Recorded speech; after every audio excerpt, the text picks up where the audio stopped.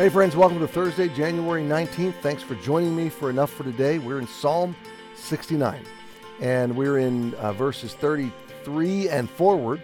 Yesterday we saw David praising God from his pit with song, magnifying him. Why? Verse 31, because it would please God better than a sacrifice. And why? Verse 32, because someone else will be saved. He turned his pit into a platform and a megaphone to share the gospel and magnify his God. So we pick it up today in verse 33. For the Lord heareth the poor and despiseth not his prisoners. Now, isn't that an interesting phrase? Well, first of all, it's easy to rejoice in the fact that the Lord hears the poor. Thank you, God, for hearing the poor. And remember, we've talked about this, the word poor in Scripture is not always just financial poverty. It's weakness, it's vulnerability, it's outcast, it's the lower of society. It's those that have been rejected, those that have little to offer and little few that care for them, and on we could go. The Lord hears them.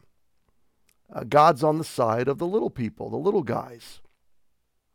But look at this, and he despises not his prisoners.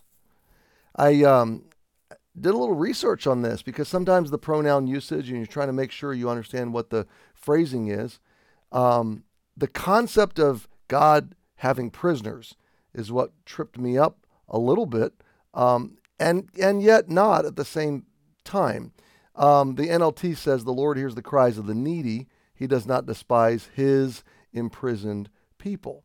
So the idea of being the prisoner of God might seem a little bit paradoxical, like it's an oxymoron, but not really. God sent his own people into captivity and exile. If you're in the pit of life in some way, and God's led you there providentially, the valley of the shadow of death, maybe, then you're his prisoner, so to speak, okay?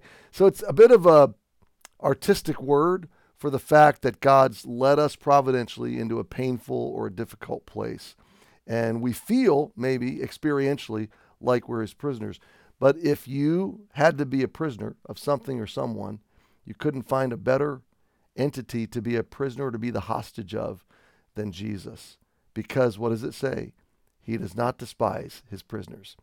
God has times of chastening, times of pain and hardship that he leads us through, but he hears us, and he doesn't forget us, and he deals gently with us in them. So David is kind of using this to say, I'm a prisoner of God in this moment, but he's my friend.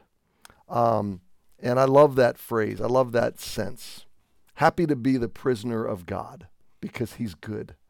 Verse 34, let the heaven and earth praise him, the seas and everything that moveth therein. For God will save Zion. Now, David is the king of Jerusalem, king of Israel, king of Zion.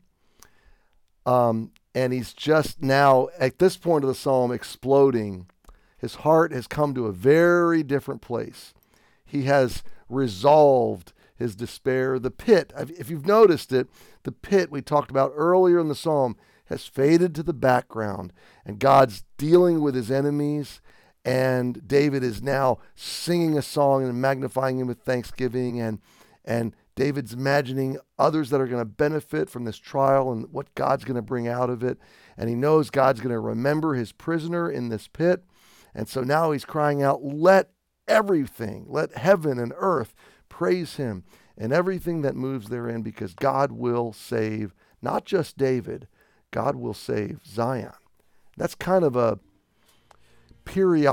It's kind of a period, contextually historical way of saying God's purposes will happen. God's promises will come to fruition in David's life, in Israel's life, and in your life. Now, I'm going to pause it there and pick it up there tomorrow. Have a great Thursday. We'll see you tomorrow. Don't miss tomorrow. It gets good.